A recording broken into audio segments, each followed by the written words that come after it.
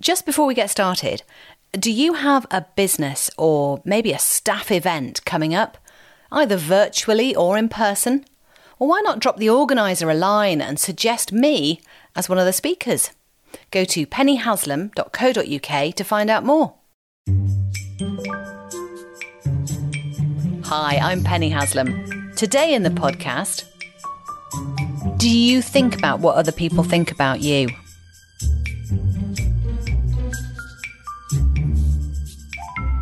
Do you sometimes, because I know I do this, put into other people's heads their thoughts about you?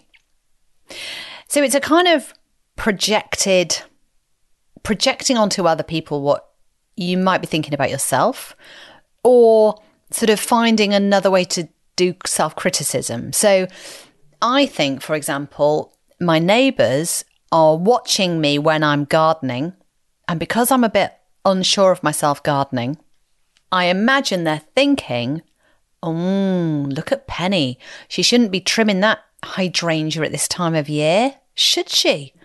Oh, that's not right. Oh, what's she planting that there for? No. We know much better than her, right? Because they've got a really good garden, so they obviously know what they're doing. So I've kind of anticipated what I think they're saying, which is utter rubbish, isn't it? Because they are not thinking that. When I look up at their window, they are not looking at me. In fact, they might even be on holiday. So they're not even there. So why do we do this? Why do we put into other people's heads what we think they're thinking about us? It's a way of undermining ourselves, isn't it? And keeping us in the cave instead of breaking out into the meadow and the horizons beyond. Okay, so watch out for this, I'd say. Now, I got an email this week from someone called Leslie. Big hi out to you, Leslie, who had actually been in the audience of one of my talks at a conference.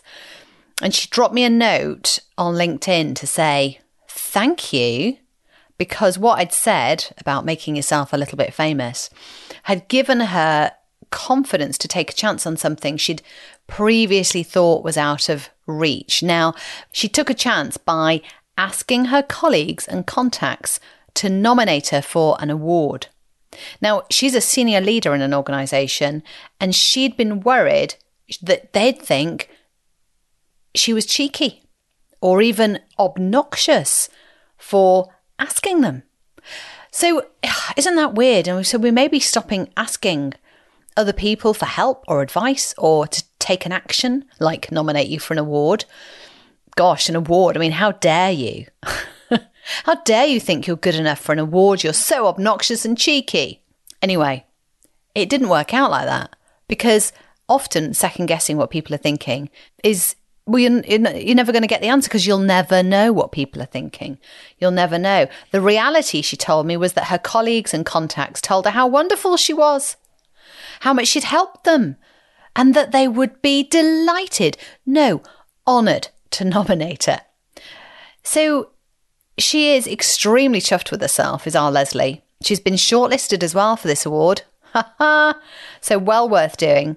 And she doesn't even care if she fails to get the main prize. Seriously, for her, she's a winner already, because her experience had emboldened her and also shown her that you can't always second guess what people are thinking about you. You really can't, because you will never know. You just have to say to yourself, well, they might be thinking that, but they might not. I will never know.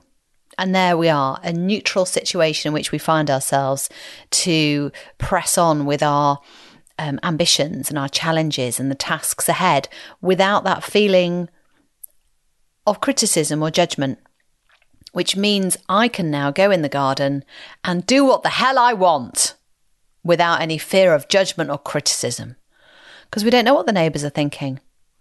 In fact, one neighbour came up to me in the village the other week. In fact, last year, when my particular plant was in full bloom, and she went, "That is an amazing plant. What is it?" So, they don't know everything. So people can surprise you. And I just say, if we can, try not to burden yourself with what you think other people are thinking.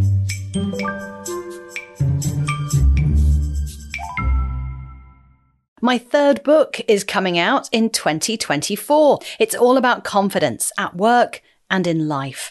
And as you'd expect from me, there are lots of stories and ideas to help you build confidence, whether it's for yourself or for others. It might be colleagues, teammates, friends and family. Head to pennyhaslam.co.uk/confidence-book.